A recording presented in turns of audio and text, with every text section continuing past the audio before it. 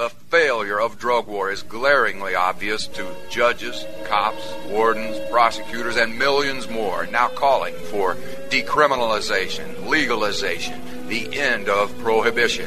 Let us investigate the century of lies. Hello and welcome to Century of Lies. I'm your host, Doug McVeigh. The state of Oregon's groundbreaking Measure 110, the Drug Addiction Treatment and Recovery Act, a ballot initiative overwhelmingly approved by voters in 2020 that decriminalized small-scale, simple possession of some drugs and provided funding for vital services, is on the verge of being rolled back by state legislators who are being cheered on by police and other drug war supporters. The legislature's Joint Committee on Addiction and Community Safety Response held a public hearing Monday, February 26th on the current vehicle for recriminalization, House Bill 4002. First, let's look at what this measure would do. Here's Jessica Minifie, Senior Deputy Legislative Counsel at the Oregon Legislature. So these first two slides are just a very quick overview of provisions that are remaining either the same or are very similar to the Dash 1s. So the change to the definition of delivery to include attempted transfers, in other words, the state v. Boyd, meaning that's not changed.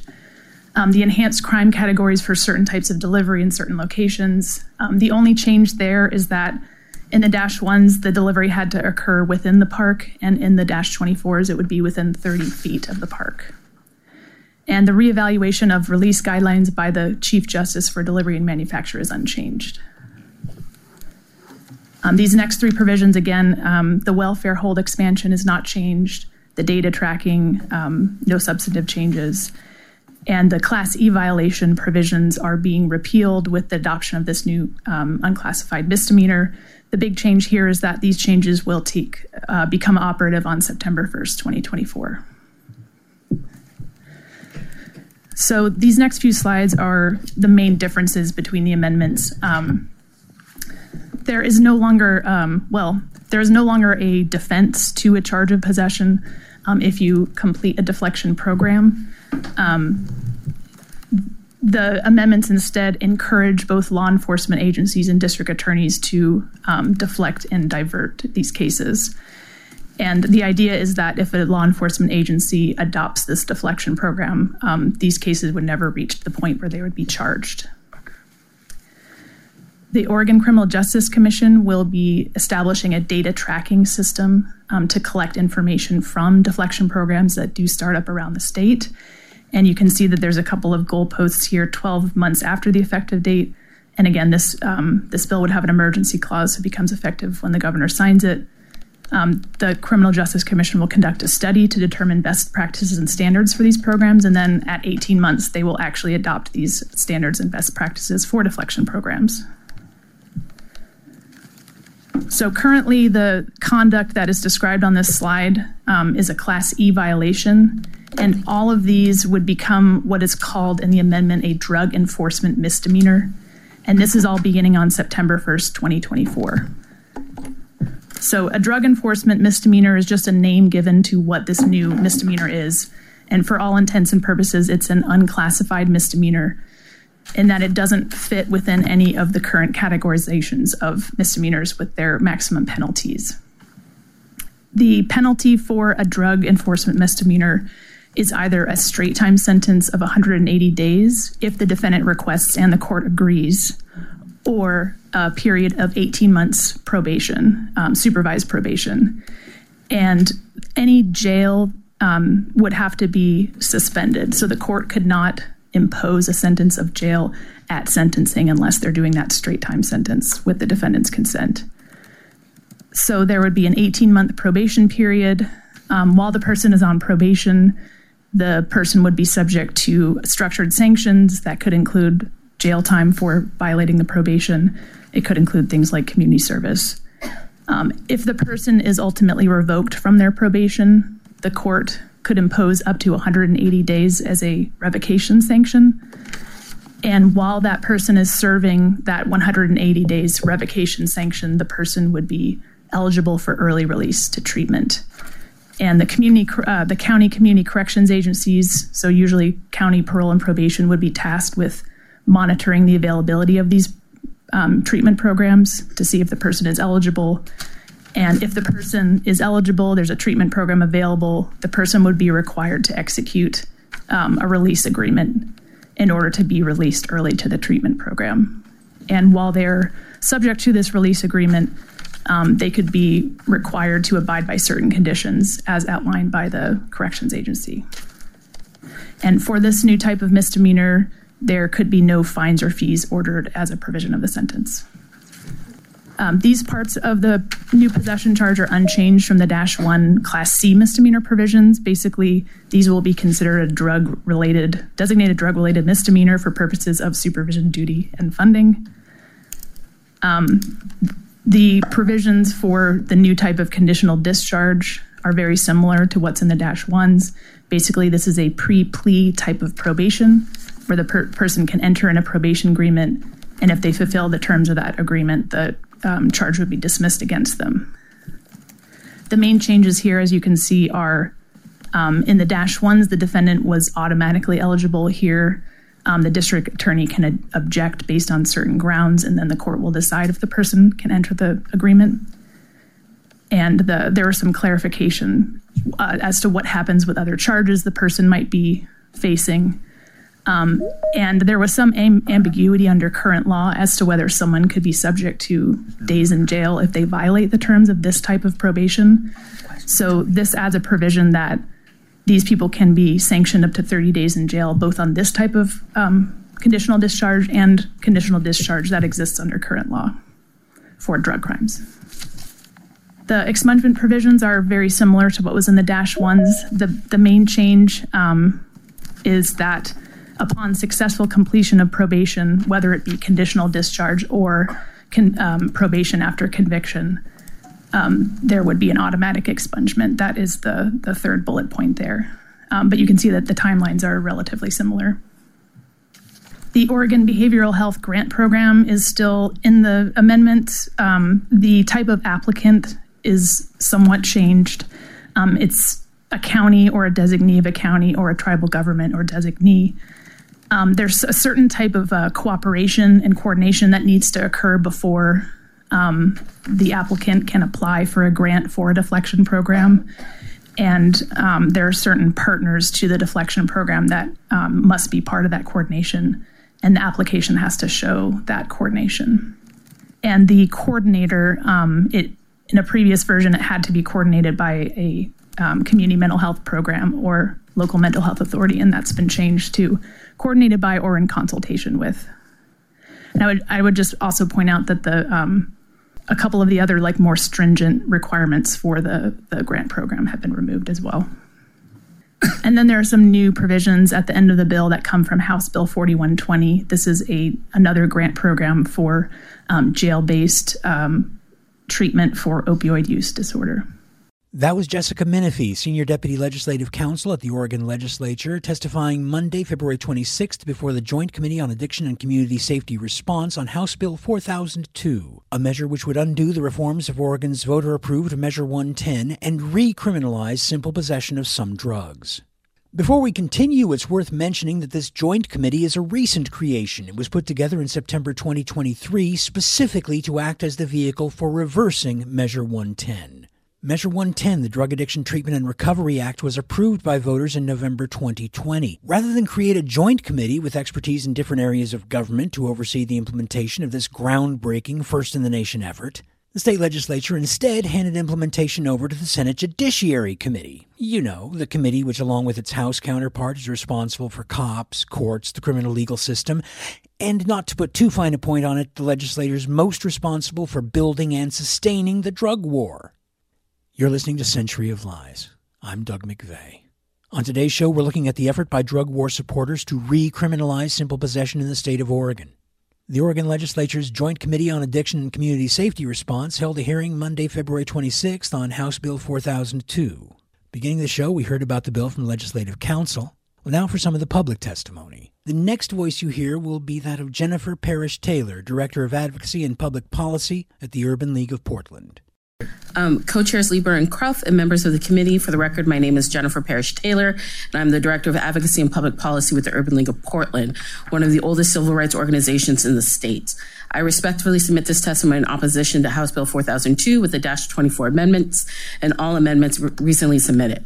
At the start of this process to repeal Measure 110, Black and Brown communities were told explicitly by lawmakers that recriminalization would happen, that the legislature had to end the session with a bill, and that if they didn't figure this out, we would face a ballot measure that would be far worse. Despite our fears, our community turned out in droves to lay bare our traumas, our fears, and warn of the immediate and future violence this policy would have on our communities. To say that we refuse to be a part of the process is patently untrue. We lobbied hard and reaffirmed that the theoreticals of this policy, when put into practice, would have real and lasting implications for a population that is overly represented in the worst possible ways when it comes to homelessness and criminalization. And with each conversation and response, it was clear that our warnings and data had not been heeded, let alone considered. Because of their absence, I can only think that legislators either don't believe Black and Brown communities, or worse, they just don't care. With HB 4002, Democratic leadership and Republican proponents of the ballot measure, using the tools of white supremacy, have succeeded in building a slightly larger cage for those who will be collateral of the criminal provisions of House Bill 4002, which will cause unconscionable harm and lasting violence to communities of color and other Oregonians experiencing drug addiction. The racial impact statement, which comes too late in this process, still shows that there will be negative, disparate impacts for Black Oregonians. I ask that those legislators listening who believe in racial justice to vote their conscience at this moment. Let me be clear. This bill will pass without your votes.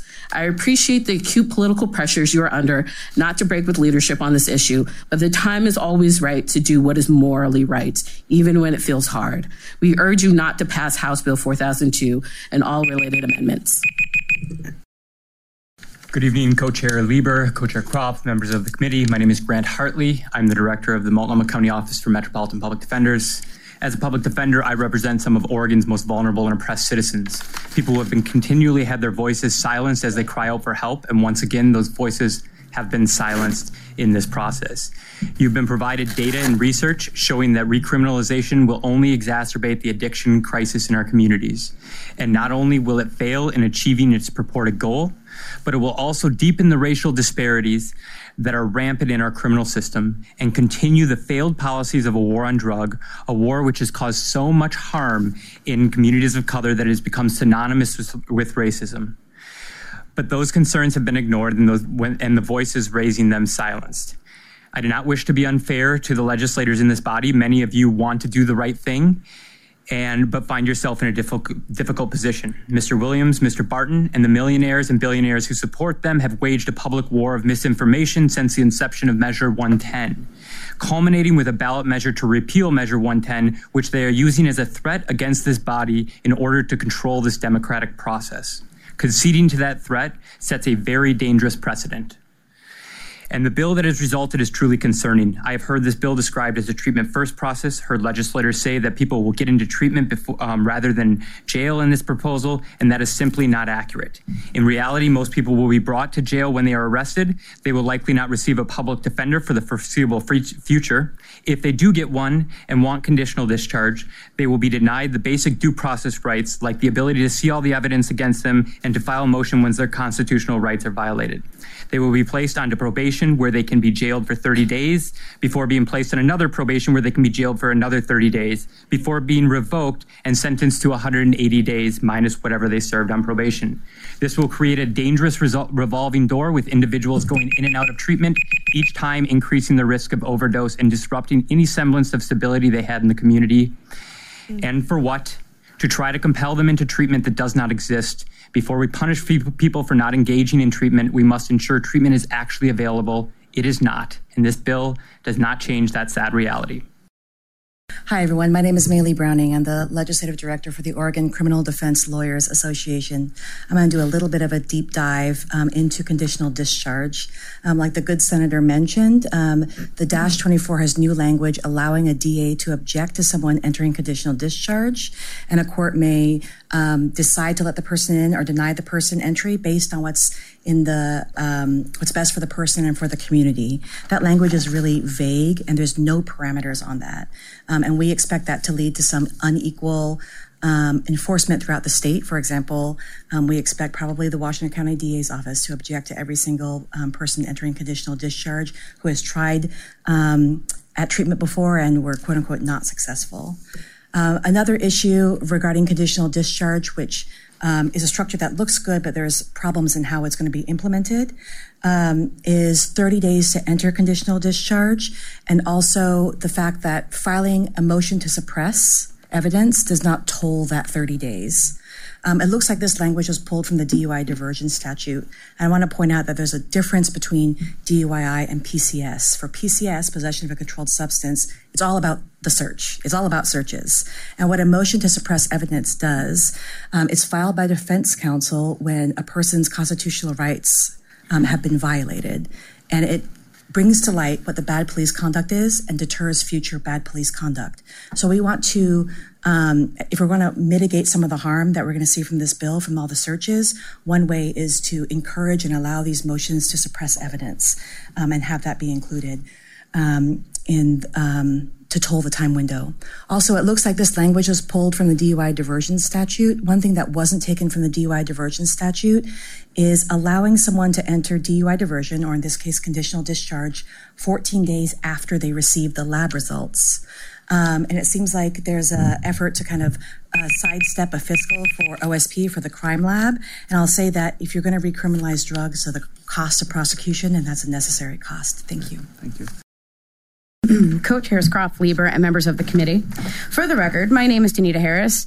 I am a constituent of Representative Mannix and the Deputy Director of Movement Building at Imagine Black, where we envision a world where people of African descent enjoy the rights, resources, and recognition to be a thriving, resilient, and connected community.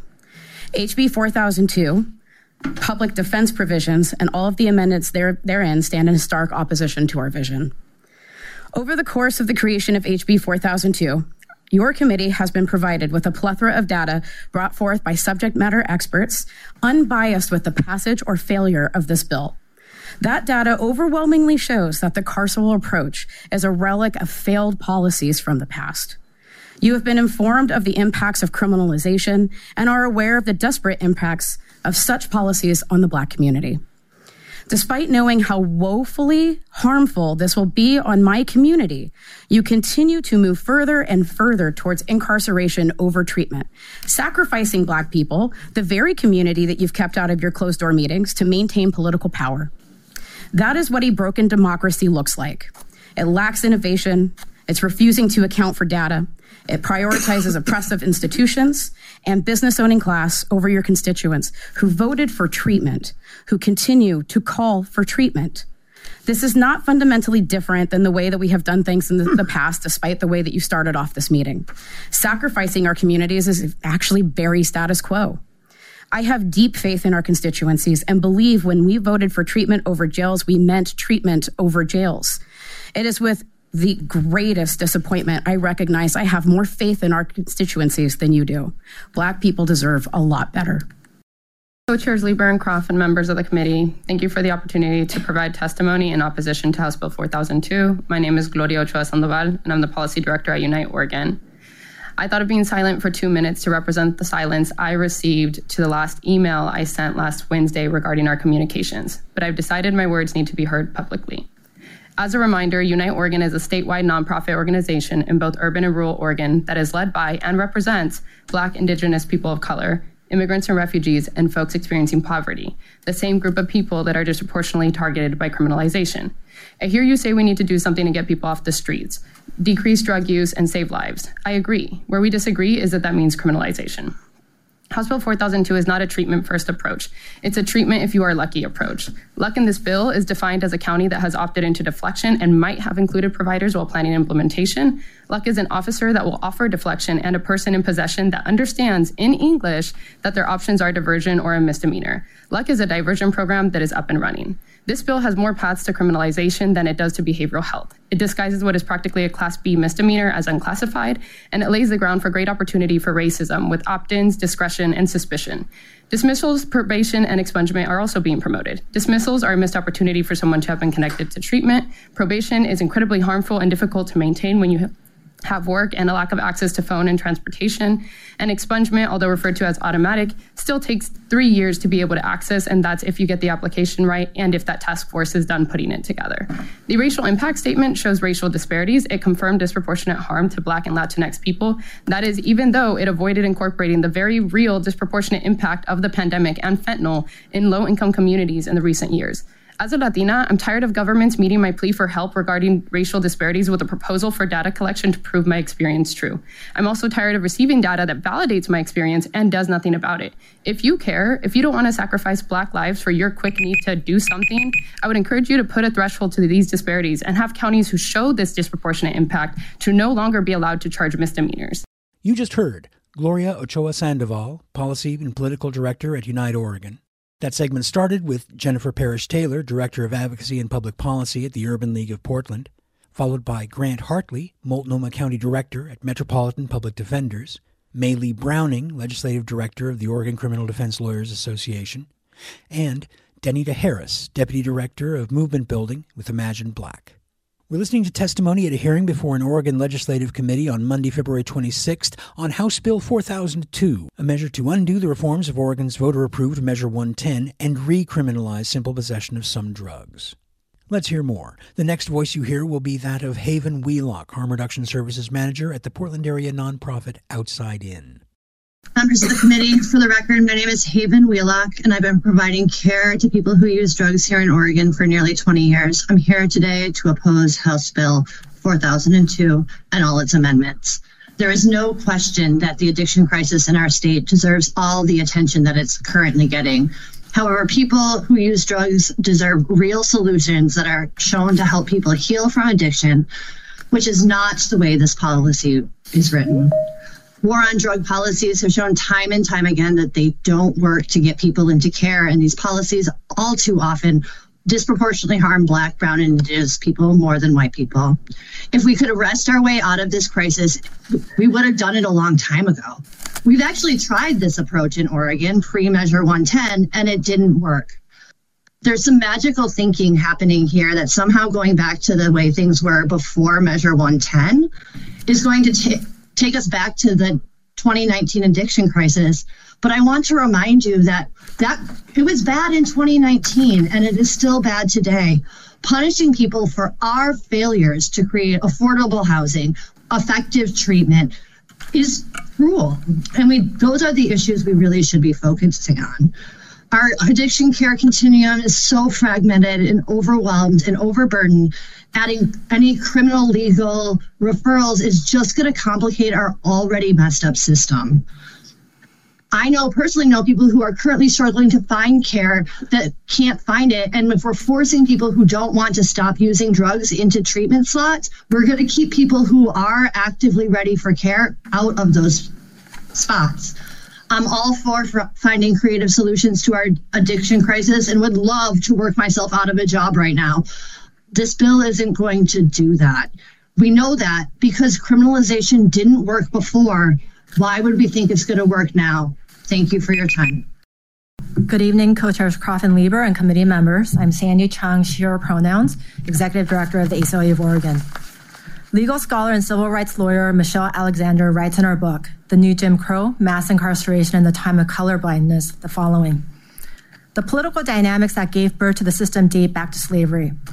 The declaration and escalation of the war on drugs marked a moment in our past when a group of people defined by race and class was viewed and treated as the enemy. A literal war was declared on a highly vulnerable population, leading to a wave of punitiveness that permeated every aspect of our criminal justice system and redefined the scope of fundamental constitutional rights. The war mentality resulted in the militarization of local police departments and billions invested in law enforcement at the state and local levels. It also contributed to astronomical expenditures for prison building and the slashing of billions from education, public housing, and welfare programs, as well as a slew of legislation authorizing legal discrimination against millions of people accused of drug offenses, denying them access to housing, food stamps, credit, basic public benefits, and financial aid for schooling. This war did not merely increase the number of people in prisons and jails. It radically altered the life course of millions, especially Black men, who were the primary targets in the first decades of the war. Their lives and families were destroyed for drug crimes. that were largely ignored on the other side of town. When Measure 110 was passed by Oregonians, our state chose to step forward in the arc of history towards justice. With House Bill 4002-24, the Oregon Legislature is proposing to knowingly step backwards and restart the war on drugs in Oregon. Last week, Governor Kotek told racial justice groups that good policy is good politics.